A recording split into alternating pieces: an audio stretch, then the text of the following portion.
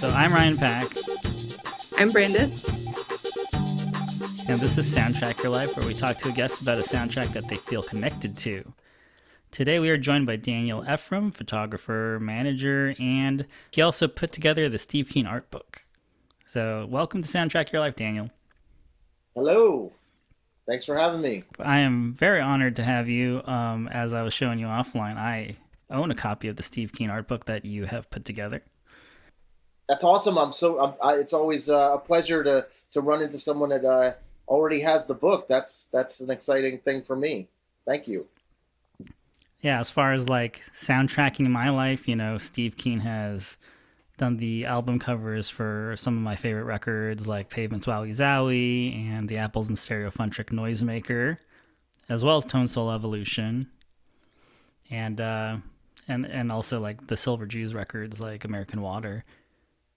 So, huge honor to have someone that is connected to the artwork of Steve Keene and put together this awesome book that I immediately bought when I found out it existed. Oh, well, thank you. I really appreciate it. It's been a fun journey. So we'll get more into that in a little bit, but today we are going to talk about the 1997 George Armitage film Grosse Pointe Blank. So Daniel, why did you pick Grosse Pointe Blank? Well, I hadn't watched it in a long time, and I thought, it was kind of ripe for being rewatched because I was looking for soundtracks that, what really spoke to me. I was like, oh, wait, forgot, Grosse Pointe Blank. And I actually asked the Steve Keene group of community. I was like, what soundtrack I'm going on this podcast, what soundtracks do you like? And they just to see what they were, if I was missing anything. And a couple of them mentioned, I was like, yeah, I got to check that one out. And I looked it up, and I love it because it's dominated by Joe Strummer-based and the Clash-based music from that era, or from his world, if you will. It seems like it's primary. And it turns out that I've noticed he has a credit in the opening credits that music from Joe Strummer is in the beginning credits, and then I thought, oh, of course, this is why I love this film. And it's watching it again, it was actually quite enjoyable, funny film. So all good things all around. Funny, containing good music. Hey, we're in. Yeah, and I think Joe Strummer scored the movie. Not that there's like a ton of score, but he actually scored it as well. I'm pretty sure. I think you're right. That's what I was thinking. Yes, and it didn't seem like there was a ton of score, but I'll take it if it says Joe Strummer. I'll take it.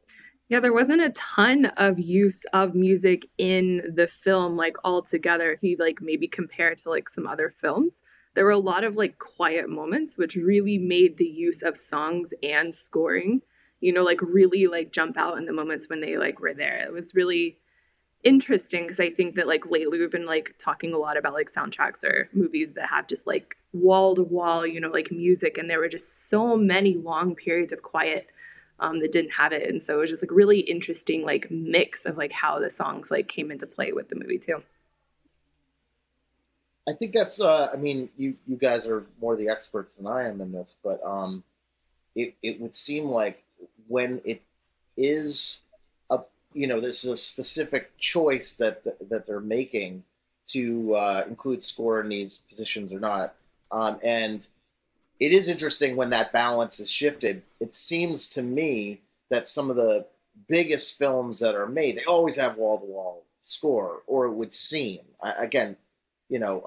Always is probably the wrong word to use, but it would seem to me like it's big films seem to have this kitchen sink approach to almost every facet of it, and so I think you're right, Brad. It's like it's cool to have heard the moments of silence in there as well, especially because it's a quirky film and it's got a lot of humor to it, so it's always moving. And I also think it's fun that they're, because it's always moving. It has such a pace to the film and the editing.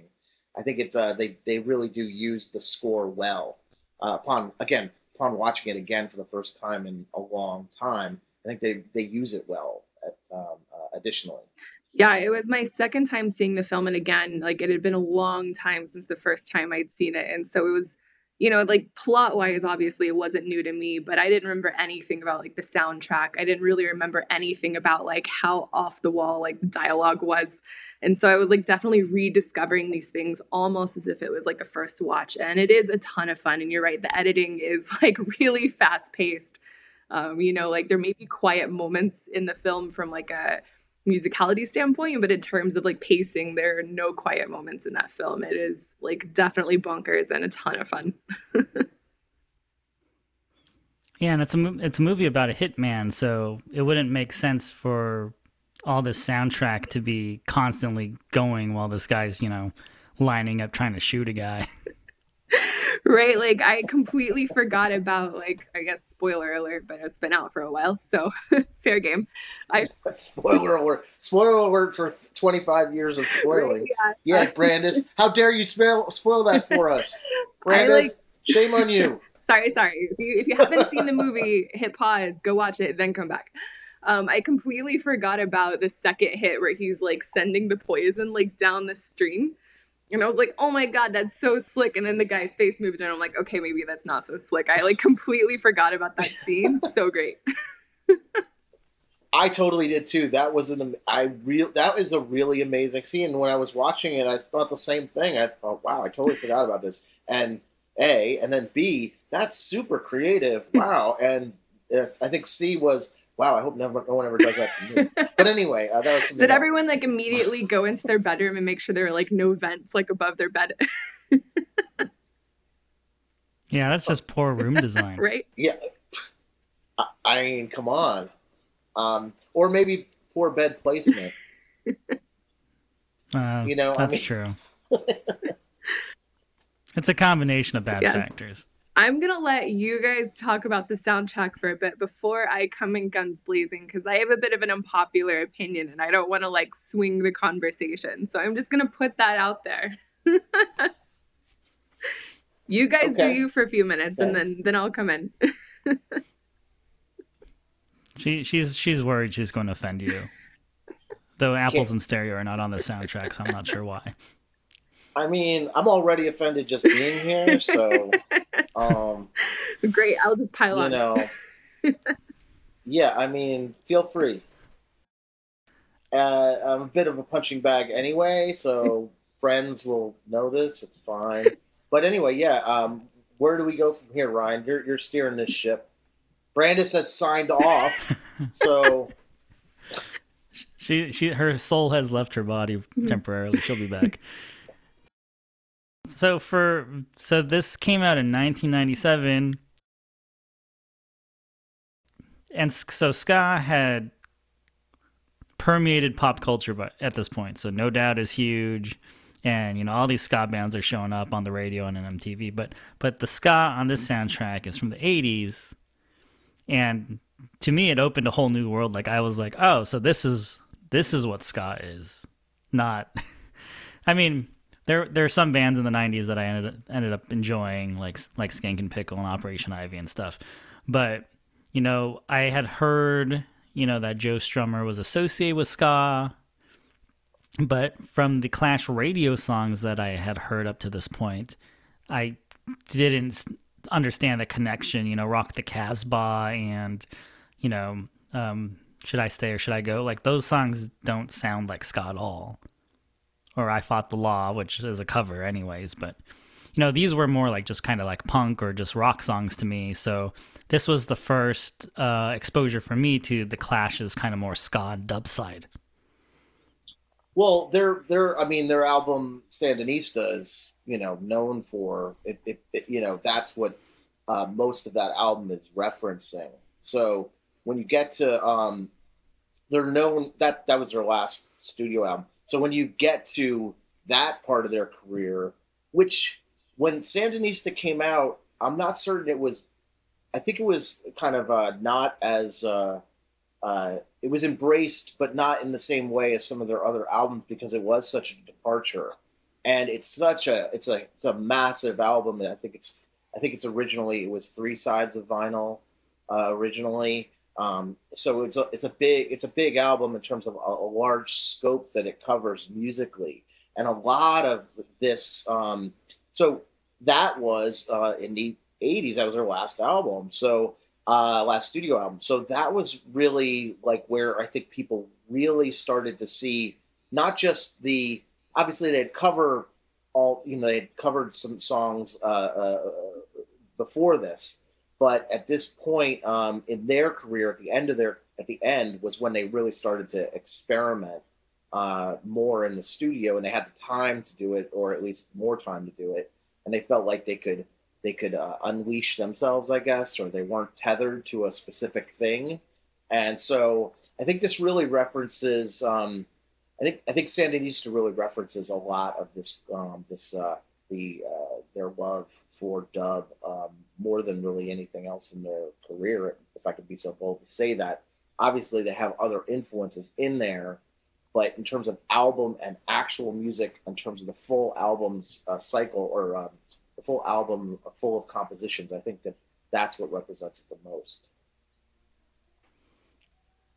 Yeah, and I feel like everything kind of branches off from there, and maybe because the basis of the soundtrack isn't like the radio songs of the Clash, it doesn't feel like this 80s nostalgia grab, even though it is a very 80s sort of soundtrack.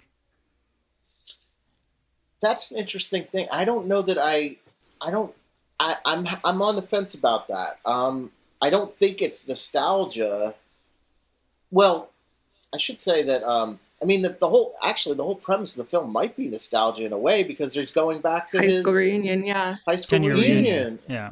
I mean, just thinking about this with you, I wasn't clear on it necessarily, You have but Minnie you Driver know when it. she's acting as like the radio host, and she's like, I'm gonna take you back to like the 80s or whatever. There is that like middle chunk of the soundtrack that's played sort of like in tandem with like her choosing songs. It's like, look, going back to the 80s. But then it's interesting that like before that, like when he's still in LA, him being like, hitman killer or whatever, when he's still in LA, and then toward the end it's like you're outside of the 80s, but this chunk when he's like back in his hometown, in a home for like the high school reunion, that's when it's like you're in the 80s. So I do think that it was one of the things I do really like about the soundtrack is like thinking so much about like the timing of that, and then it's like this middle time capsule, and then outside of that they like opened it up a bit. Like that was a lot of intentionality there with, yeah, I think there is a lot of like nostalgia and like, can you go home? Look at, he goes back to his old house and it's like not there, it's blown up, it's a mini mart, right? So like he literally Yeah. calls his like therapist and he's like, I guess you can't go home. So I really do like that, like, you have that whole middle part. And again, intelligently using Minnie Driver as like a radio host to, as a reason to play songs from like the 80s. So it's not just like this weird, like, oh, we only chose a song from the 80s. Like there's a reason for it, like in the narrative of the film. So you're directly contradicting Ryan right now, just to be clear.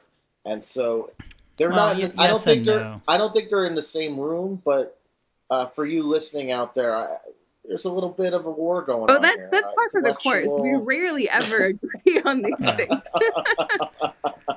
Well, I guess I'll clarify my point with. It's funny because now Daniel is hosting the show, and Brandis and I are arguing I with love each it. other.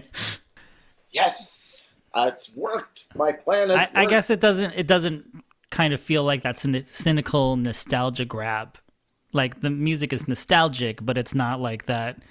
Oh, let's put the most popular songs from the Oh, '80s in this okay. movie. Yeah. Like that sort of nostalgia grab, where it's hitting you over the head with this is the '80s. Like Okay. we've got Rio and we've got In Excess, and we're gonna just pound you with the biggest pop songs of the '80s, so we're talking about the Yeah. '80s. How do you feel about that, Brandis? Do you agree with I Ryan? actually agree. And one thing that I will like pile on that is one of my biggest issues with this, and I can't say soundtrack because technically the song isn't on the soundtrack, but it is used in the film at a very pivotal moment is the use of 99 Luftballons. And it's like, that was such like, if you want to like ask any person on the street of like a famous song from like pop song from that era, it's like, okay, that one, you know, everyone knows, it's been covered a million times. And so not only did it feel like such a shallow cut to be playing like at that time, even though it was playing literally at the time of the high school reunion, so I can see it playing at a high school reunion, it just felt like it stood out in terms of like that level of like super mainstream popularity. It stood out in terms of like genre. It also stood out, and this is like a little bit of so it in a negative way for you. Yeah, like it just felt like a huge like record scratch to me of like, why is this song in this film, like what is happening? And then, you know, I don't want to get into it yet, but in terms of like the lyrics, throughout this film, like a lot of the songs, the lyrics are very on the nose. But then this one song, the lyrics like have absolutely nothing to do with like what's happening other than they're carrying a dead body wrapped in a red banner. And I'm like, okay, well now that's a stretch.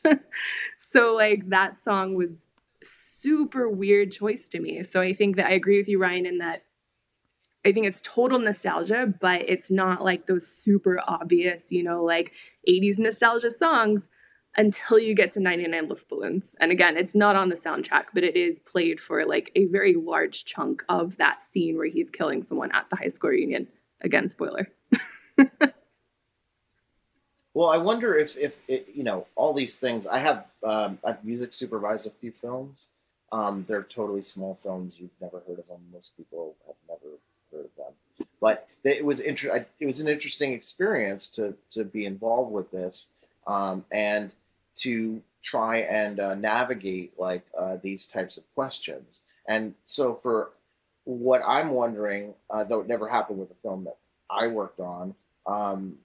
Because these films were tiny films, I wonder about the studio, and if, because the songs that were being chosen and were not the biggest of songs, they were important songs. I mean, these are, you know, all of them I think were fairly important songs.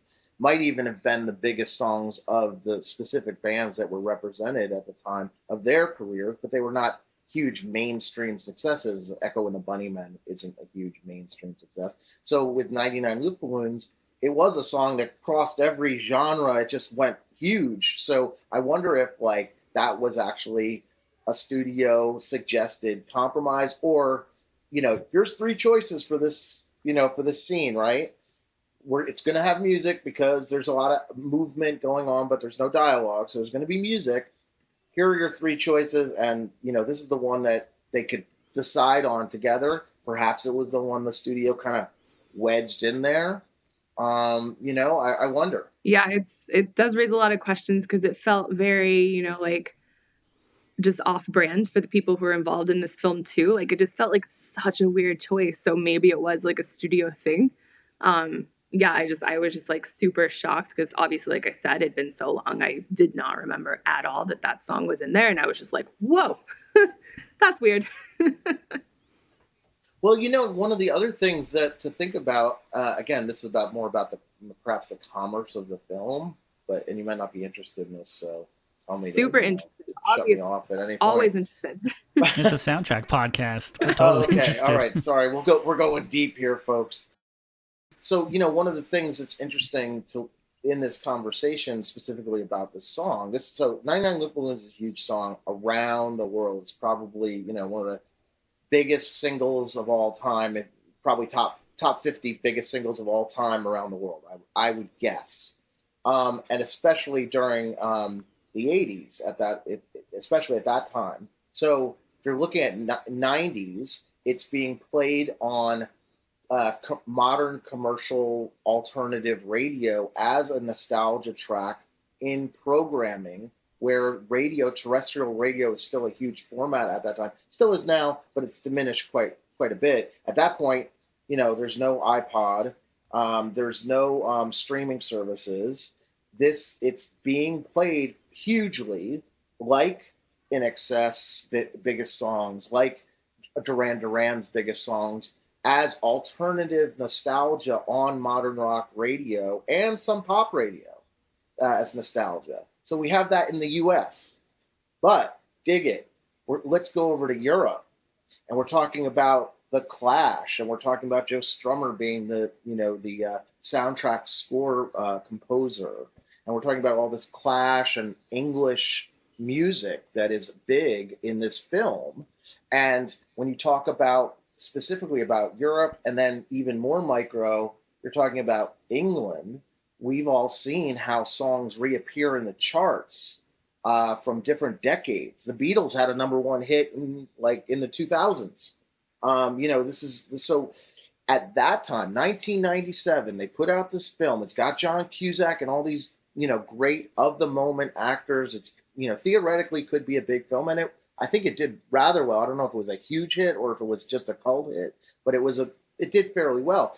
I wonder if they were also trying to figure out if they could come up with that combination where one of the tracks from the album soundtrack, which is a CD based, product at this point, they're selling soundtracks are being sold, and they're massive ones are being sold, and it's a big deal, big commerce coming from soundtracks at that point. Unlike now, where it's a streaming, soundtrack, you're not necessarily buying a physical piece anymore, and there's a diminished market dramatically in physical form. Then it's a huge, physical form. This is selling. This could be a top 10 record in many markets around the world because of this sort of niche music that it's bringing together in the soundtrack. It's like the ultimate. If it's the ultimate Joe Strummer, it's almost like the Joe Strummer soundtrack. So if it's the Joe Strummer soundtrack and you're selling it that way, I wonder if this album charted as a soundtrack album, but for sales as an album in the UK. I know it did well in the U.S. So it must have done way better than in the UK. You know what I mean? So I don't know. This is a lot of supposition. It's always follow the money when it comes to soundtracks. Absolutely. But yeah, it actually spawned a second volume. It did so well in the U.S. Oh, is that right?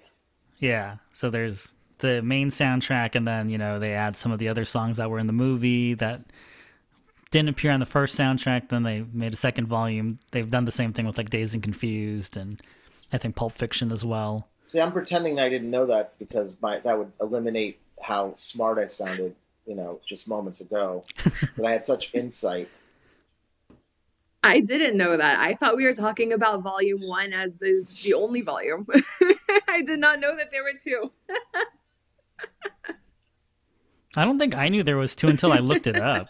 I didn't remember that. So I assure you, folks listening out there, thousands of people that are listening, I'm totally, I didn't realize it. Yeah. 2 small fun facts, though. You just mentioned Pulp Fiction. Did anyone else catch the Pulp Fiction cutout in the mini mart when Cusack and the ghoul guy are dueling it out?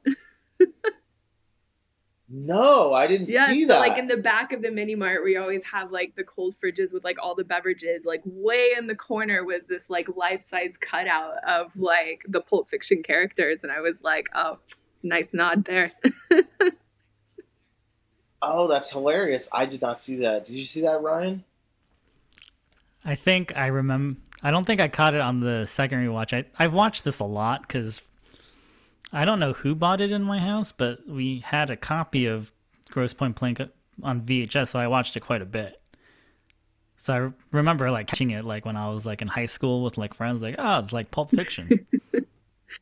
Are they dunking on Pulp Fiction? I'm not quite sure. I think it's, what the reference is. I think it's a love letter. Yeah, it's if you have the super infamous scene of the 2 main characters, or I don't know, main characters, but you have the 2 hitmen kind of having this existential crisis, being super philosophical about their lives and their jobs, and then I feel it's taking that moment that everyone remembers from Pulp Fiction and then spreading it out across the whole movie. A lot of the reviews definitely point to there's a connection between the 2 movies. Or that they were surprised that it was hard to get this movie made since there was the success of Pulp Fiction just a few years earlier. I'm surprised it was hard to get made since it was a Cusack film anyway, and a whole family affair. Another fun film. There were 4 I did catch of that them in the credits in this movie. Yes, there are 4 Cusacks.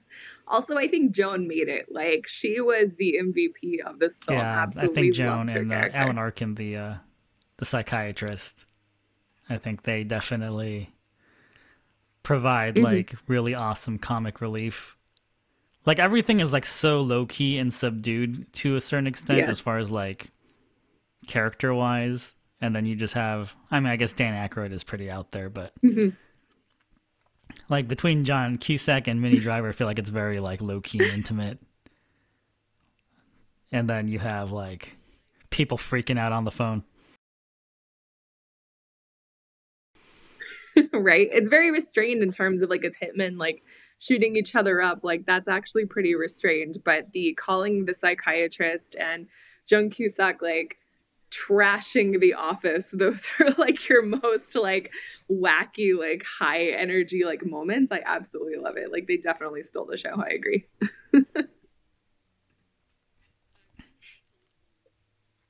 Going back to Lift Balloons just one more time before we like go back to the overall soundtrack. Ryan, before we started recording, you had mentioned you were talking about the trailer. You rewatched the trailer, Oh which yeah, is 90s always a trailers. Oh gem my to go back gosh. and watch old movie trailers because they're Yeah, it made it sound like this bonkers. wacky comedy, and it's all set to the keyboard solo in Left Balloons, and it's like, what should you not do when you go back to your 10-year reunion? And it was just like, what? And it totally made it seem like this super wacky movie. And I mean, it is wacky, but like in a different way. Like if you watch the trailer, you would be expecting like pies in the face and like, stepping on rakes and stuff, like really slapstick and like just very broad. Like this movie is very, like, it's definitely a different tone. Like it's if you're thinking of like mainstream like 90s, like it's the opposite of like Austin Powers. Like you can enjoy both, Mhm. but you can't expect one and Yeah, get the it's other. definitely not. Yeah, it's not like broad comedy. It's very like nuanced and like idiosyncratic, and it has like a lot of like indie feel to it, especially in that really wacky dialogue that's like happening between all the characters. But I think that's also kind of like reflective in the music choices, right? Because a lot of the songs are not 99 Lift Balloons. They're like, deeper cuts, a little bit more nuance. And you have that like big song that's just like, again, where did that come from? And then similarly in the trailer's cut a little bit more broad comedy. And then that, of course, is the song that the trailer is cut to. Not that movie trailers always include music from movies, they usually don't. But that is just an interesting choice that I didn't know either because I hadn't watched the trailer. But it was just shocking to me that when you said, oh, it's cut to like the instrumental, and I was like, of all the songs, that's the one that the trailer is cut to. But it makes sense. Like we were talking about like nostalgia, high school reunions, that song probably would be playing real life at that reunion. So it makes sense if that's what they were zeroing in on for that movie trailer, that that's the song that it would be cut to. That's true. I did watch the trailer, and I was to pick. I was like, I was watching the trailers again, and I did think that when I saw this film, that it was a little bit different. And but in a way, it gave me more excitement to watch it, even though it really didn't represent it in the same way that I think the film, like like you guys put far more eloquently than I will, didn't necessarily represent it. It it got me to watch it. So again, so I guess it worked. In its if that's what trailers are supposed to get you to watch it, right? So it worked. It's slightly different than what it presented, but that's not so unusual. Well, I just think it's funny also, I think on Amazon, like, the description of the movie, or maybe not the description, but it's like, oh, featuring Academy Award nominee Dan Aykroyd for Little Miss Daisy, or Driving Miss Daisy. And I'm like, that's not what people remember Dan Aykroyd from. Yeah, It's exactly. like they're trying to make it sound like, oh, we got this huge cast of Academy nominated and winning people to make this That movie. was And I'm that like, was Dan's agent who was trying to get Dan into more serious roles, saying like, okay, when you here's his credit for the film. Like that's right. what that was.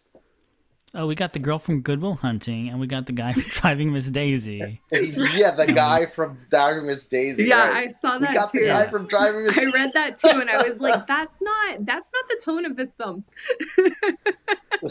Yeah, be like it's the guy from Ghostbusters. Right. Yeah, I mean, or you Coneheads. know, Like, I mean, any number of references. This is the last thing he would be known for. I mean, it's kind of strange in a way. Especially for Like, why touting would this you? film when you're trying to get people to watch. It's like, yeah, Ghostbusters. And We like that it's fun. Ghostbusters. That it's right. That was entertaining film. This is an entertaining film too.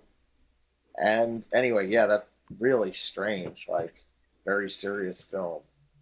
Yeah, it's it's like, and now let's put Orson Welles in, from his role in Ghostbusters. What? Like, yeah, no, you don't featuring do Orson Welles that. from the That's Transformers movie. yeah. All right, what about so we kind of talked about how we feel about the soundtrack overall and like genre wise, but how do we feel about like individual song choices at individual moments? I mean, it's weird because I think in a movie now, if you were to play Blister in the Sun, I'd be like, too on the nose. But I think it works a little bit better in this movie. I know that maybe you don't agree, Brandis. No, I love that you said two on the nose because that's the perfect segue for my feelings. All right, strap in, everyone. Unpopular opinion. I actually strongly dislike this soundtrack, not necessarily as a musical collection, right? You know, like standalone, like the music and such, but I am so annoyed by these songs matching up with like the moments in the film. And I feel like it's going to be just like a rant of like when I went off on High Fidelity because it's a lot of the same reasons, although I've had more time to think about it, so maybe it's a little bit more eloquent. But so many times like these songs were like so on the nose for like what was happening like lyrically. um like for example, you open with I can see clearly now over like black screen and credits, hard cut to like Cusack like rinsing his eye out with like eye wash, right? And it's like, okay, come on, really? Like, and then you go a few more moments in and the song continues with the lyrics like obstacles in my way, as like the bicyclist who's being shot down like runs into like a cab.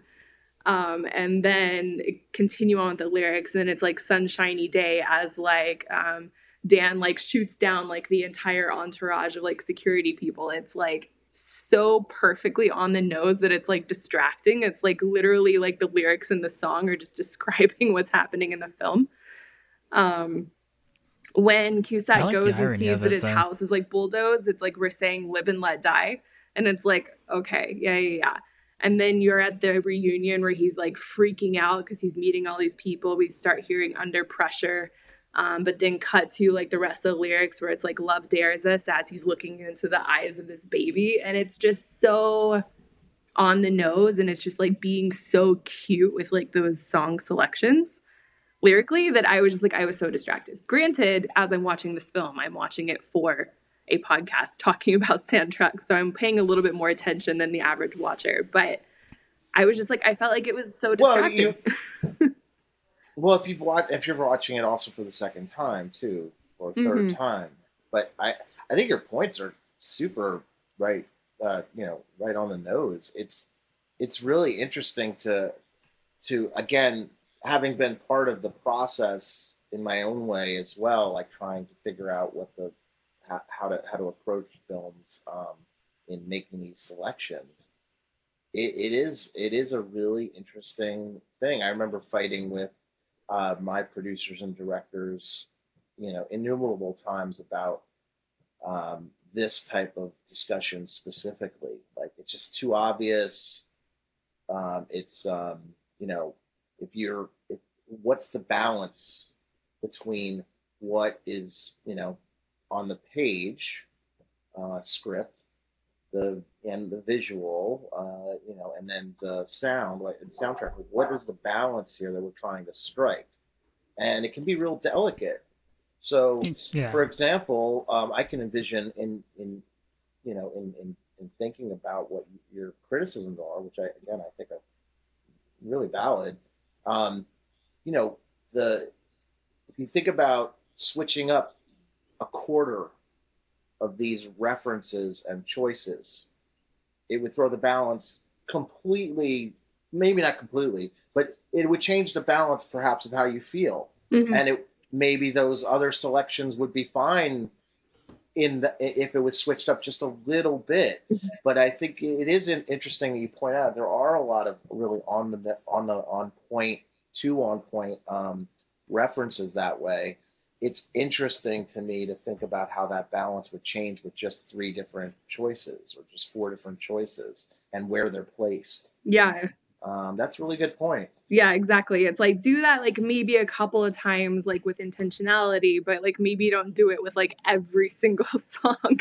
And then maybe Luftballons wouldn't have been so weird for me because I'm like, why are you talking about like bombs and warfare when he's carrying a body just because it's in a red banner? What? Like that wasn't on the nose. That was really weird.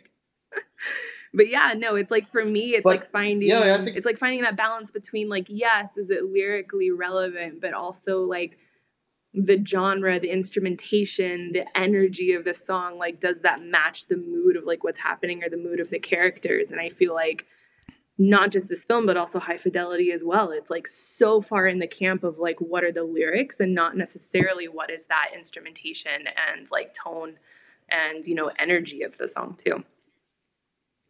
I think you just don't like Kathy Nelson because she was a soundtrack supervisor for both films.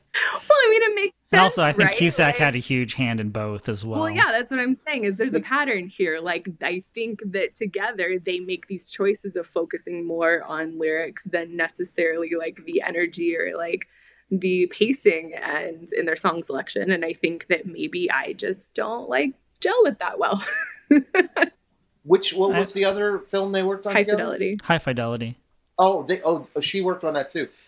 Interesting. Yeah, that's Which is interesting. why I said I think that unpopular also opinion because High Fidelity is like one of the most beloved soundtracks, like of all time. And I was like, nope, not Yeah. here for it.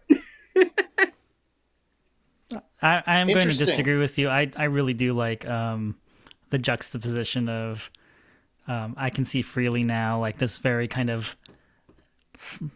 gentle and positive, uncynical song with this guy getting ready to shoot somebody. Like I think it's played kind of for humor there. So I mean some of the other examples I can see why it would be kind of annoying how on the nose there, but I feel like that one is kind of played for like laughs. Like it's definitely a not what you're expecting when you hear that song is I'm gonna get ready to not take this guy out. See, in that respect alone, I would have loved it. I would have loved the positive upbeat, like going into he's about to like gun people down with like a cold hard killer because he's like just doesn't care. It was specifically the words I can see clearly now over a black screen cut to Visine. It was like, seriously, like you didn't do that like by accident. If it had just been like, I can see clearly now as, he's like preparing, not looking down a scope of a gun because that also would have been too on the nose, but like just, like cleaning his gun or like putting it together as he's like about to create this, like do this contract kill, I would have been like, oh, nice juxtaposition there. It was literally just those specific words in the lyrics literally matched up to these scenes of the shot. Oh, I mean, there's a bunch of other examples that you didn't even bring up, so that I have noted here as well. So, like for example, Rudy Can't Fail. They're on the mission. In the cars, they're kind of one set of, Cusack's stalkers are following him in the car, and basically, they're both trying to kill each other in essence, but like it's a little bit that to me came up as one of these things where, oh, I'm not sure that really works so well. I love the song. Again, it's not about whether you love the song, it's whether or not it fits in the movie and is a distraction. I noted that. Another thing that I thought did work though that wasn't on the nose was when the mark gets blown up and they use Ace of Spades. That to me was like a good usage. Like that worked because it wasn't so on the nose, and it also had this because it's such a also a really important track. It was used in a way that I hadn't seen, but also with a humor, and which I really liked that because when I think of Ace of Spades, it's not about humor. So using it in that humorous way, I thought that was actually a good touch. But again, I would agree with you that most of the a lot of the choices were so on the nose. Sometimes they were distracting. I agree with you there. Another thing I thought was interesting that I wish they would have used because I thought that it could have helped was when Minnie Driver is one of her voiceovers, like in between, um, you know, um, in between tracks when she's on air as the DJ, she mentions that there's like a palace show that you can go and check. That they're playing that night, and like if they had played a palace song, that perhaps would have really changed the whole, not the whole thing, but because it's such a different, um, you know, Palace is such a different style of music as a whole. That would have been really interesting to do that. For me as a listener, um, it's distracting when you know all the songs so well. Mhm. Um, and I knew every song so well, and so I like all the songs individually, and I love the Clash, and I love Joe Strummer, so I love all those things. But when you know it all, it does. I think it does really hurt, or not hurt, but it changes your feeling about what's going on. It ends up just being more of a distraction if you're that familiar. And then because it also, just like Lift Balloons was, this huge song, all these other songs are big to me in the sense that I know them so well. So they all have a representational, they have some meaning to me in some way. So my mind is recalling those meanings, whether I'm realizing exactly why it is or not. Mhm. So it does have this, and they're obviously making this as a calculated choice that this is going to be good for people, which, that's why this is a pop art film and not a art film. It's a pop film. Yeah. It's a mainstream film. That's what it is. It had maybe this would have been considered an edgier soundtrack at the time, but at the time, I think that soundtracks were done this way. Okay, let's have the Alterna soundtrack, or we're gonna have the mainstream soundtrack. We're gonna have the jazz soundtrack for the older folks. Is it gonna be James Taylor? Like is it a James Taylor and Carole King soundtrack? These are your different buckets. Yeah. And that's how it was done back then. And I think that's very much part of music supervision as a whole. Like, what bucket is this going to be in? And I think the good thing I think about now is that I there are I think it's a lot broader, and I think your options are a lot more. There's a lot more options out there now. I don't think the buckets are as clearly defined. The hits aren't quite as big. Some of the hits are bigger than they've ever been because they've been Mhm. streamed quantifiably. You can see they've been streamed a billion times. So when you choose Rihanna's Umbrella, you know that it's like this thing and it's its own bucket.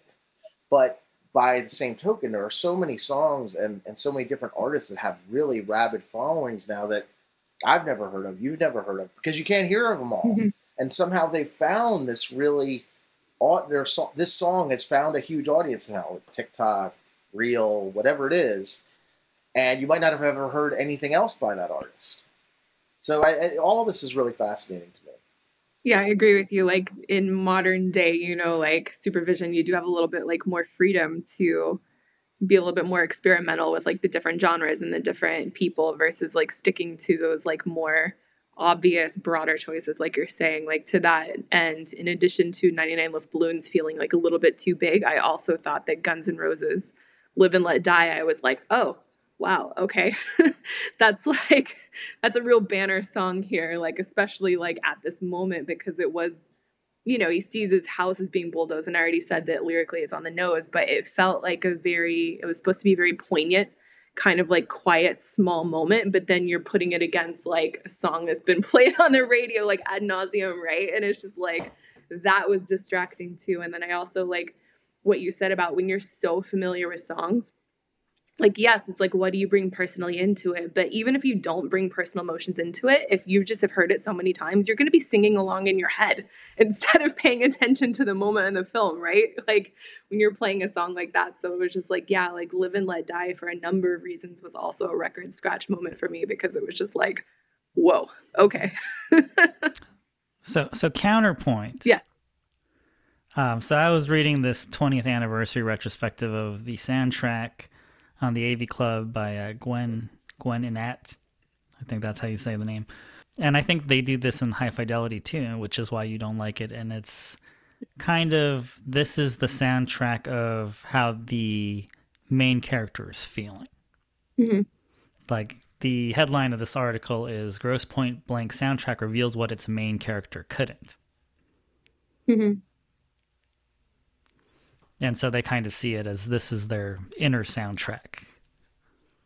And especially because, you know, Martin Blank kind of a little bit more on the stoic side, because he is kind of this person who can compartmentalize his emotions to be able to kill people. Mm-hmm. I feel that. I agree with that. And I don't hate that. But again, is there a way that you can do it through also like tone and instrumentation and pacing and things like that that aren't literally just hanging your laurels on the title of the song or like a line from like the chorus, right? I think at the time, this really harkens back to the time so dramatically in the commerce. You know, they wanted a hit soundtrack and they wanted to sell CDs from it because that's a big revenue source for the soundtrack at the time. That was a big deal. I don't know who put out the soundtrack off the top of my head. I don't have those notes in front of me. I bet you Ryan does. I bet you you do, Brenda. But I don't.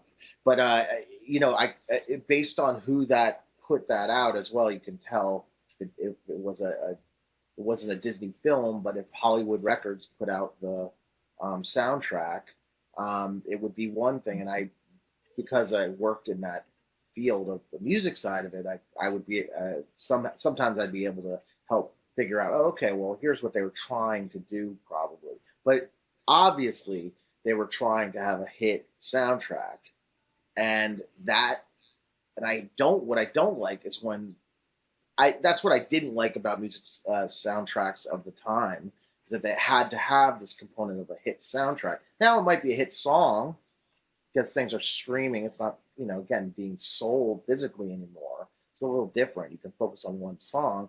That's different. This was like, I want to have a hit soundtrack. I want to sell a whole CD. It's a, you know, and it felt very much like, here's the film, and we're going to have this soundtrack, and we're going to try and sell them both because we're not sure the film is going to sell, but we think we can sell a hit soundtrack. So, you know, let's what is it?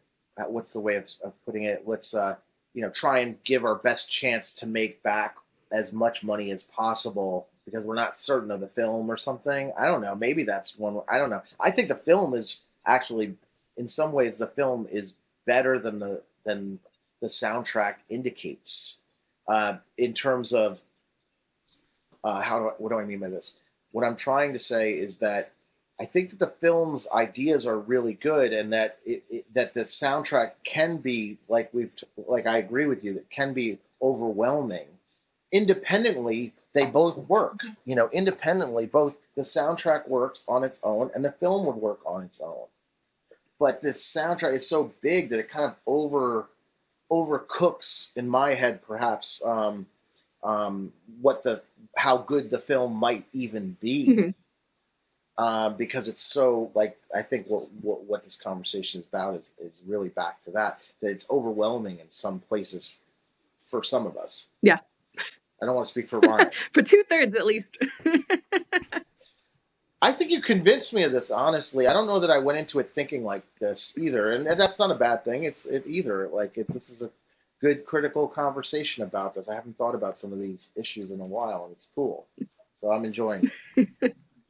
Yeah, I mean, I think I can see Brandis's points. I don't think I necessarily disagree with them, but I think that you can enjoy them because they are on the nose as well. Like it's not distastefully done where it like completely No, no, removes you no. from I the don't. I don't movie. think so. I think that there's different. Here's what I think. I think there's different types of listeners for this and viewers of this film. So if you go into it and you don't know any of the music, then there you go. It's not going to be an issue. None of what we're talking about is really going to be an issue, right? You can just enjoy the film. But if you're like a super music nerd and you've been like listening to, you know, deep cuts, by the Clash and Echo and the Bunnymen, and this is your like genre that you've been, and it's all like, well, we know this really well. It has such these songs already have such meaning. Then you're in a different sort of populace, and I think that for the music supervisor or the salespeople of this, or the people making the film, I think that they're trying to quantify it. Everything's about, it's a major studio film. Got John Cusack, got a big cast in there. Going to be big. Soundtrack's going to be big. Everything's going to be big. Like it's big. Well, I think Uh, this soundtrack is trying to toe that line between like it is kind of artsy, but it is kind of big as well, oh, right? agreed. And Agree Kathy with you. Nelson has done both, right? So she's done Eternal Sunshine, but she's also done Love Actually and Armageddon. Like she has a broad range of what she's done, and I think this is trying to find that middle ground because that's kind of it's a studio picture, but it's not like a big budget picture. Like it feels very Mhm. small. This is not the Fast and the Furious. This is a much smaller sort of film, and it's meant to feel smaller. So it's trying to toe that line in a lot of ways, and maybe it doesn't work. Like Blister in the Sun, like that's not a deep cut, right? Right. And No. I think when I saw the movie, it didn't really do much for me. I wasn't like, oh, cool, Blister. I was like, I guess, but Yeah. there's a Yeah. but for I me, think that. like it was an introduction to a lot of music that maybe I wasn't familiar with, and obviously there's no streaming, right? So it was hearing a different side of the Clash or hearing maybe some a different side of the Jam that I wasn't used to. So in a lot of ways, for me, it was very cool. But also, yeah, I was like, oh, live and let die. Okay. If they, I really, I think they should have used a Palace song in one of those more, in the one, like that one moment where, uh, the, where John Cusack's character is like kind of like, coming clean to Minnie Driver about everything, and it's that one sort of tender moment where it isn't rushing around. Like if they were going to use something, that would have been a time to use that. I don't think they used any music in that particular scene, if I'm not mistaken. They might have used score, they might have been nothing, or something so subtle that it was barely there, which is also fine. I wouldn't have used it in a big way, but it could have been just an instrumental part of Will Oldham strumming acoustic guitar. That's the type of thing where I think it would have been nice to have that sort of subtle thing. I think the point of all this, we keep going back to it, but there's a lack of subtlety. It can work by design, or it doesn't necessarily work by design. In this case, I think it works sometimes and doesn't work other times for me. Mhm. Yeah. And as for like the overall like music selection standing on its own, like yeah, I think it's like a great collection of songs with the exception of Blister in the Sun because I just personally cannot handle that song. And so it was insult to injury that That's your that song was problem. played That's your twice. problem. We're gonna That's open your and problem. close with That's this. your Yeah, problem. it's my problem for sure. It has been stuck in my head. It is still stuck in my head now, and I take personal offense. So maybe I'm coming into this a little hot because I'm still like offended. Offended. Wow, she's You're offended. double offended. Wow, offended. This is a strong word. That song just Okay, really well, grates my brain. I totally get it. I listened to it so much at one point in the 80s and then didn't want to ever hear them again. And I was wrong because actually their other albums are actually really good. And they really faced a lot of real problems because of how important that one record was. It's really interesting. Mhm. But that's a different topic for a different time. Yeah, that happens to a lot of artists. So they get famous for this one song that's maybe not really indicative of like their overall like genre or tone or like offering. And then it's like, well, but that's what you're known for. Well, it becomes a problem because they want to play other songs and no one is interested until the How last couple songs because that's how what they're all dare there they? for. How dare they? They want to play other songs. As a manager, I'm like, you're not playing the hit. What's the problem with you? Give the people what they want. Yep. At least a little bit. At least a little bit. But it also. I mean, talk in dealing with artists and having to play, that song. It does really present a challenge. Like it's really interesting to see it. And as a musician myself and so forth, not having any hits per se, but just understanding that wow, you have to play the same songs. It can be a lot. I really appreciate what they go through with that. It's an emotional. It can be an emotional, ride to do that every night, and very interesting to think and to find out how it's not discussed very often, but how people deal with that, having to play the same songs every night, like hence the reaction to that by certain artists like Bob Dylan, who won't play. It's a very interesting thing to be known for and then have to deliver and the expectation. I mean, Pavement had that, and they in these tours, these reunion tours, I thought they did a really good job of handling that in New York City when Pavement played. They did different sets each night. I think it was Mm-hmm. four nights or 5 nights that they were played, and they did different sets each night, and people were then discussing like, well, which set did you get? Which songs Right. were there for you, which was super cool. Of course, they only allowed me to go to one particular night for me, and I'm a little pissed at them about that. So, Bob, I'm really pissed at you. Kidding. Um, no, they're great. They're so helpful. They were so helpful with the book. So I'm very very grateful. Let's go back and talk about this art book. Okay, yeah, the pavement So art book. you knew Steve, yeah, the Steve Keene art book, which there is a essay in here from Stephen Malcolmus, and there's a little Uh, section in here about the pavement trees and stuff. yeah, there's a quote. Yes, there's a quote from Stephen, in there. There's yeah, they were they're so helpful in helping to get this book together and so helpful in getting the word out about it. It wouldn't have been made without their help. So I'm very appreciative to them. Yeah, helping make the Steve Keene art book. And so, how far back do you go with Steve? So Steve Keene and I met in 1993 or four. I worked at a record label, and one of the articles in the book is on a venue called the Threadwaxing Space, which was a short-lived but important venue and art space where indie rock shows took place. And Steve Keene got his start really in New York, or he credits getting his start in at the Threadwaxing Space, where he would basically hang his pieces from floor to ceiling, hundreds of pieces at a time. And as he still does, he offers them for a few dollars a piece, to be purchased on an honor system with cash in a big wood container that you stick your cash in, and you just pick off the wall what you want, put on the honor system, give them 5, 10, 20 bucks in the honor system till, and you walk away with art.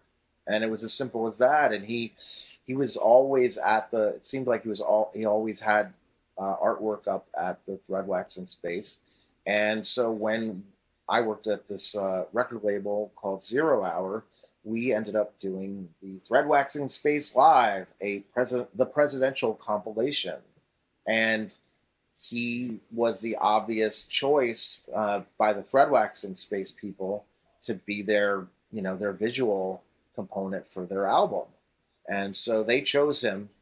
And I was lucky enough to work at the record label and go see lots of shows at the Threadwaxing Space. And I was then introduced to Steve as the person who was providing the artwork for the commercial vinyl and CD product that we were going to put out, and cassette at the time too. And then he came into the office. He said, "Here's the cover," and I had a designer on hand who also was a big part of the book, named Ryan McGinnis.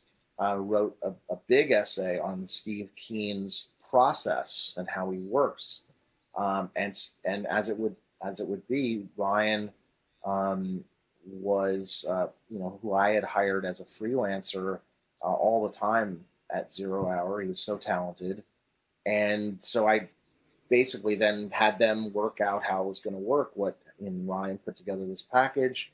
It was Steve's images. It was Ryan's design, and we had the Threadwaxing Space Live record that was made, which included a bunch of real indie stuff, but including Guided by Voices and a band called Governor and BQE. But these were all bands that played and played important roles in the Threadwaxing Space's history.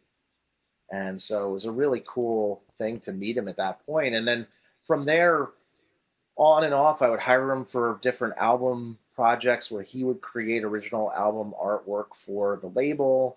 We did a Christmas album that was a takeoff on a Phil Spector album that was called A Christmas Carol for You, I think, or something along those lines. And where I had, it wasn't so unusual, but at the time it felt like I'm going to have Steve recreate this Phil Spector album, but in his hand. But as it would be, that's what he does. Yes, Steve Keene, for those that don't know, is the painter not only behind the Steve Keene Artbook, but is known for painting his record collection. So there's a whole section of the book of album covers that are called album art tributes, and these are basically albums that he was a DJ, so he either played these records on his radio show himself, or he loved the design of the album art that he could then replicate in his own hand. And so these are all what fascinated me about his work at first. It was more in the line of, okay, he did Wowie Zowie. Okay, he did Fun Trick Noisemaker. Okay, I hired him for the Threadwaxing Space and this Phil Spector record and a couple other things. Cool. But then I realized as I was getting on with it, that he had all these other sides to him artistically. And over the years, I collected other works from him that are not music based. Maybe they have a nod to something music based, but these are just other pieces that he had. And so I just love it all. Anyway, so my history with Steve is, nearing 3 decades at this point. And I realized, in terms of why the book was made, which is probably the next question, is that anticipating questions is my specialty. Um, is it just seemed like, wow, I have all these pieces. I'm a big collector of his. There's lots of big collectors out there. Um, shouldn't there be a book? And it just didn't seem like anyone was jumping up to do it. And I just think it became like this thing where it was too big to consider being done. For those that don't know, Steve Keene is perhaps the most prolific painter in the history of histories. He's painted over 300,000 pieces by his own hand. I think it's more like 400,000 at this point, because that number has been 300,000 for about 10 years. He paints 50 pieces a day, 4 days a week, and he's been doing this for 30 years. That's insane. And so, and it is insane. It's truly insane, but it's beautiful also. And it's beautiful to watch him paint all these different pieces at once. And they're not 50 of one type. They're usually 4 of a kind, and usually between 10 and 12, 10 and 15 sets. So here he's basically, he has just to describe this for people, how he works very briefly, he has a studio in Greenpoint, Brooklyn, where he has something called the cage. It's a chain link fence cage, literally. I think I think it's 8 foot high. It's probably 14 feet by 14 feet by 14 feet, something around that. And it's a cage, and he hangs pieces of 3/8 inch plywood you know, 50 pieces of plywood around the cage as his easel.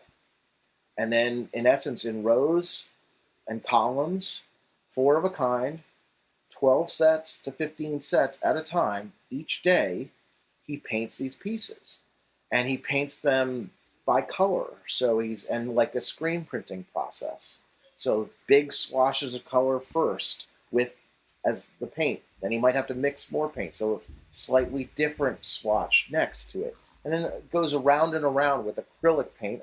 For those that don't know, acrylic paint is a quick drying paint.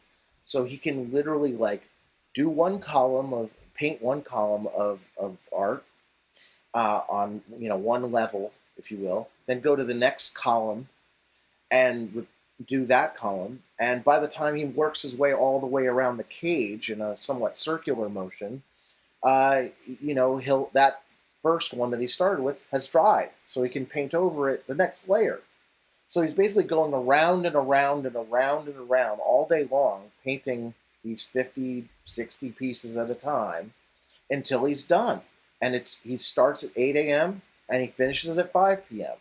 And that's what he does every day. And he's done this for 30 years. And so, again, in knowing this, I was lucky enough to work with him and see him do this so many times. It's such a beautiful thing to watch. It's really interesting to me how his mind is operating, because I don't know if I'm painting myself a good enough picture in describing this, but it's like playing four-dimensional chess, Mm-hmm.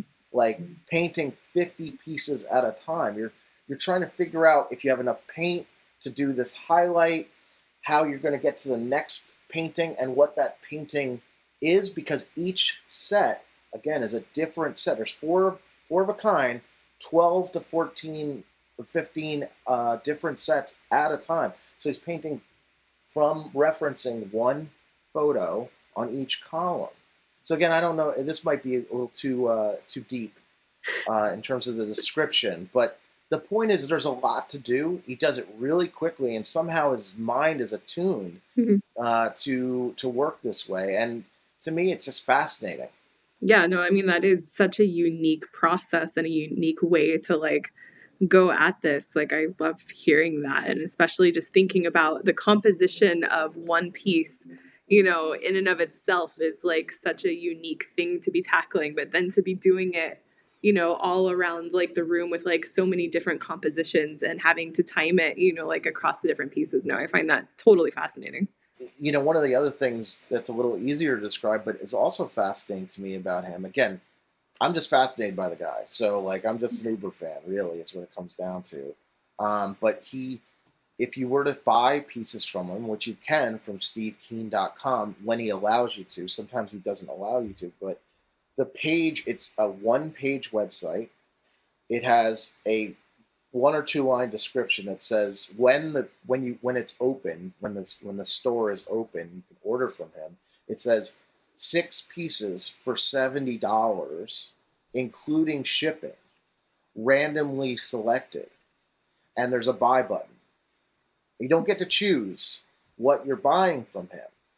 Well, there's secondary markets online at eBay. You can find his stuff, and you can choose one specific from someone that they're selling. That's fine. But if you're buying from him, you don't get to choose unless it's a show that you're at, you see him painting. If you're buying from his website, you don't get to choose. And there's something really beautiful about a self-curated package of paintings that arrives between 3 and 6 months after you get it, that just arrives, and it's wood, and it's like the size of a small microwave. And he usually puts in 8 pieces, Mm-hmm. 9 pieces, and he's curating it for you. And there's something uniquely special about that. And again, so I think what he does visually is striking and special. I think the way he delivers it is striking and special. And if you add all this together, that he's been doing this for 30 years, he's been providing art for the people at an access point where anyone can afford this type of art, or most people can afford this level of artwork. We're not talking about going to a Christie's auction. We're not talking about going to a Chelsea gallery. We're talking about everyday people being able to get real art painted by hand, one person's hand. It's just to me, this is a really special thing that should be celebrated, that he's offered this. And much like the 90s music scene, the punk band Fugazi, who was known for doing 20 years of shows for $5 tickets, no matter what. Everything was a $5 ticket. No matter where you went, it was $5. Much in the same way, Steve Keene has delivered artwork. And I think there's something truly beautiful about the way this is being handled. It's very, I don't think he necessarily thinks it's beautiful. I just think it's about him. It's about efficiency. He creates his pieces. He needs to get them out the door. He doesn't want to sit with them. This is true. He does not want the inventory to be sitting around. It's got to get out. He paints, 200, 300 pieces a week. They all have to go out because he doesn't have room to store them all. So for him, it's like, okay, I got to get them out. That's why you're getting 8 pieces instead of 6, because I don't know, get it out. It's a crazy thing, but this is true. Like, it's very true. Just the other day, I brought back a piece. It's a piece of furniture that I got from a retrospective that I put on.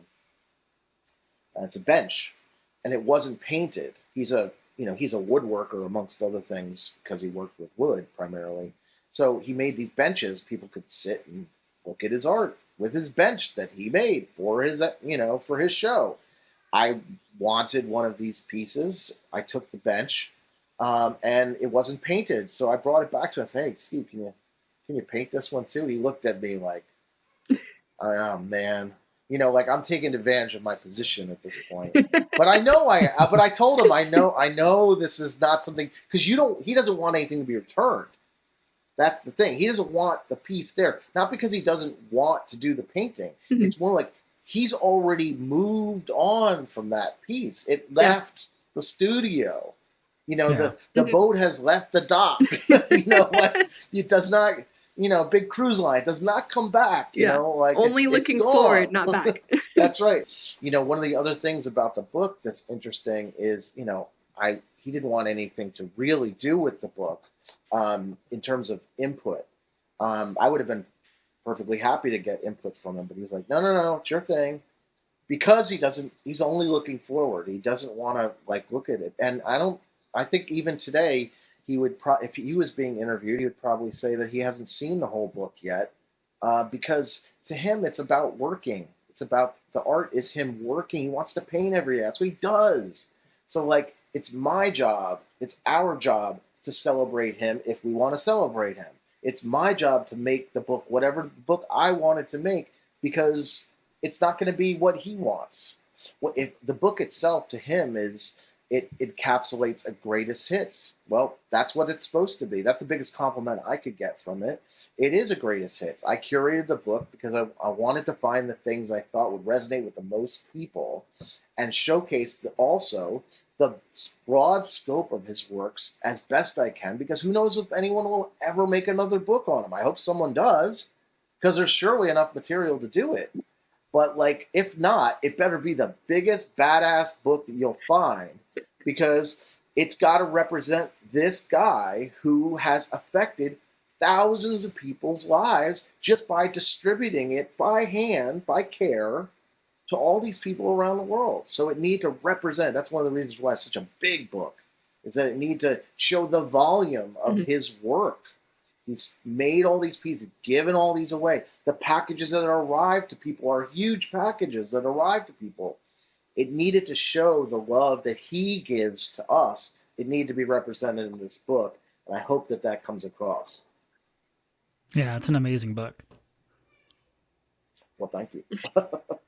We tried really hard. That was the goal. The goal was to make a great book. The goal was to celebrate an artist that has truly affected me and helped me to realize that I can collect things. They don't have to be, $10,000, $2,000. It just is meaningful to me. This is what art is meaningful to me in this way. The pieces that I have that mean the most to me, that many of which are in the book, are ones that I got for $5 or $10 that were just humorous pieces. One of them I'll describe visually is a bust of former President Richard Nixon. Not my favorite president by any stretch, but by Steve's hand, my favorite president for sure. It's a bust of Richard Nixon, and he generally, when he does his work, he puts some type of non sequitur copy or text on the painting, and it's usually to draw people in, to ask people to look at it a little more carefully. And it's always something. A lot of times, it's something very funny. In this case, so it's Richard Nixon bust, and it says, "We saw Beck at Knitting Factory." What? Like, why would this? But, and that to me, I wake up to that. It's in my bathroom. I wake up to that every morning. It makes me laugh. It's still like, I got that, 25 years ago. It still makes me laugh. That's when you have to do something, I think, from my world as a producer, when things resonate for 25 years, well, okay, we should probably make a book on this. And if no one else is jumping up to do it, I guess I'm the guy to do it. Before we continue with our episode, here's a word from our sponsor. Enjoy listening to podcasts and ever wonder, can I make a podcast? But it seems so complicated, and good audio production can take time. What if there was a way to create an amazing podcast easily? Well, now there is. Introducing Podcasting Made Easy from Podtastic Audio. My production team will handle your entire audio production, allowing you to be the star of your show. This is Podcasting Made Easy. How easy? Well, so easy, you don't even have to press record. Now that's easy. Your listeners are waiting. Let's deliver. Sign up for a free strategy call today at podtasticaudio.com/easy. Do you know how he got involved with that one Stephen Colbert episode where he was dueling with the Decemberists? Oh my God, that's a great story. This is one of my favorite stories of all time. I'll try and synthesize it because it can go long because I'm a little wordy if you haven't noticed. But it's really interesting. At one point, he was a huge Colbert Report fan, Colbert Report, the first show, fan. One of the wonderful things about Robert, when he was making more music and we were working more closely together about this stuff, is whenever he wrote a hit song in his head, was a hit song, hit being whatever he thought was the catchiest song ever of the day, he would call me. And sometimes that would be more than once a day, and sometimes it was most of the time it was every day. He'd call me and he'd leave a message, say, "Dan, you'll never guess what I did." I'm like, I'm listening to my voicemail, like, I know what you did, Robert. You're going to say you think you wrote a hit song. And I'm going to be happy because of that, because who isn't happy hearing that someone else is so happy about what they just created, and then you get to represent it? Like, it's the most beautiful thing. So I would constantly get voicemail messages, "Dan, you'll never guess, I wrote this hit song." I'm like, "Yes, awesome. You wrote a hit song." And that made me feel good too. But anyway, so he said at one point, he called me and he said, "Dan, I wrote this song for Stephen Colbert. Do you think you can get it to him?" I was like, "Well, did you record it yet?" "No." "Okay, we'll go record it."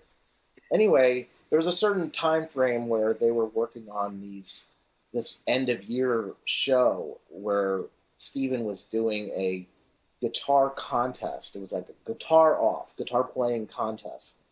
And it was called Countdown to Guitar-mageddon. And so it's being announced that this is happening. But the show, it's still off in the future, but they've announced it because it's such a funny title. And I think they're also trying to just get the word out because it was the end of the year. It's kind of a big show. They wanted to promote it. And Robert heard this. And Steven says he's gonna play, and he's gonna be part of this guitar duel. I have a song for him. It became, Steven is the song, and it's available to check out. It's super funny. It's basically, Robert said, I wrote Steven like the best rally song. So in essence, like, he's going to listen to the song, he's going to get inspired to win. So he wrote a song like to his hero, Stephen Colbert, as that to get him ready, like a coach would get, an athlete ready before a big game. That's what Steven is. and it's super hilarious. And so the next day, literally, he sent me a demo, which was the recording of it, and I was like listening to it, laughing my ass off. I mean, it's so funny and so great and so catchy and just in some ways so stupid but so funny. And so in any case, I got it, and he's like, "Well, can you get it to Stephen Colbert?" I don't know, look, I'm gonna try. Like, we have people, we have record label, try. And lo and behold, what happened was I sent it. First person I sent it to was our publicist. Her name's Allison Elbow at the time. Still her name, but she was our publicist at the time, not anymore. But she's awesome.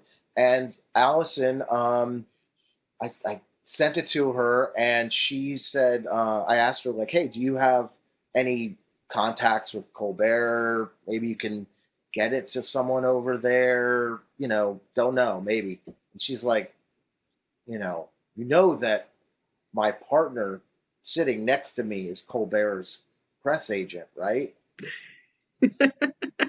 No, why would I know that? Like, that never came up before. How would I know that?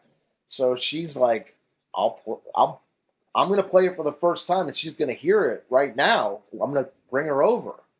And so she immediately said, like, they're laughing hysterically about it. She's like, "Oh, they're going to send it to Steven directly immediately." And so this was like, I got it on I think that literally Robert first mentioned he was going to record it on a Monday. I got it on a Tuesday. I sent it off on a Wednesday. She got it that Wednesday. On Friday, we got a call for from the show to ask if Robert would play on the show. Within a week, we had got on the next Monday. By the next Monday, we had been offered this. Robert had been offered to ask to play on the show.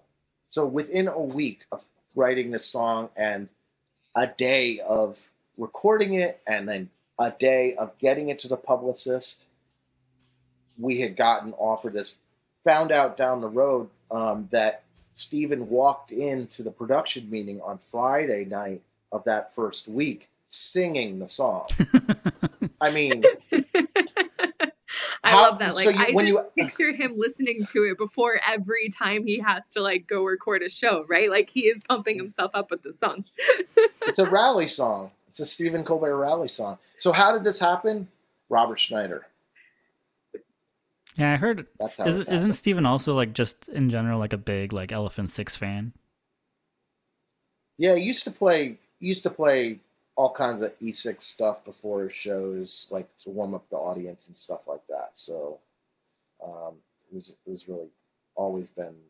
I mean, that's what he said to me. I mean, I'm not close with Steven, but we did have that conversation. But I'm sure when he was like, Robert Schneider wrote me a song, like, I'm sure he wasn't like, who's this Robert Schneider guy?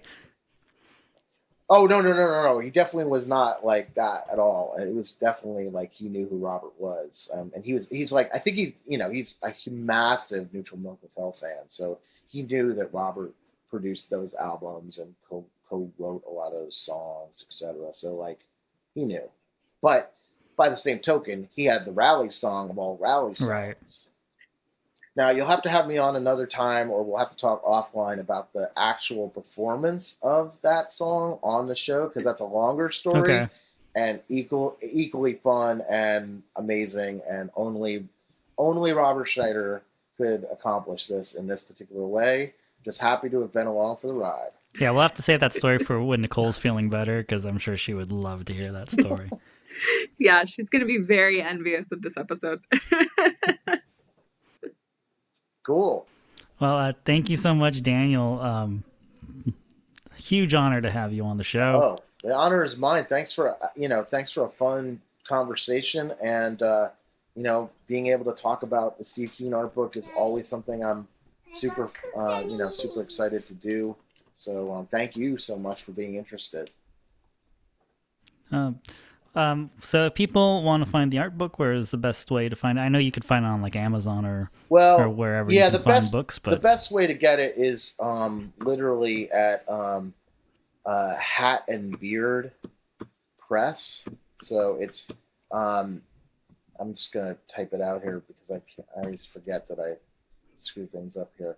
But yeah, it's called Hat and Beard, HATANDBEARD.com. Hat and Beard is my co-publisher on this, and they're really the best place to get it. You can of course get it on Amazon, but it would be better if you went this particular direction. But anyway, yeah, just don't worry about where you get it. Just go get it. Cool. Yeah, and we'll put that in our show notes. So if you want to find the book, you can check the description, and we'll have links to Daniel's webpage and to Hat and Beard Press. Awesome. Well, I really appreciate the chat. I hope that it was as fun for you as it was for me. Yeah, it was great. We'll have to have you back, well, especially when Nicole doesn't have a Fever 101. Oh, what would be really cool is if you wanted to, I don't know if I can get him to do it, but if you ever wanted Robert to do something, that'd be awesome. I swear to God, it would change your life. Yes. It would totally change your life. Yes. I'm serious. Tomorrow? Just kidding, but yeah, we would love to have Robert on. All right, cool. Well, anyway, I really do appreciate it, and I hope you have a wonderful day. Thanks for joining us this week on Soundtrack Your Life. Make sure to visit our website, soundtrackyourlife.net, where you can subscribe to the show on Apple Podcasts or Spotify. While you're at it, if you found value in the show, we'd appreciate a rating. Or if you'd simply tell a friend about the show, that would help us out too.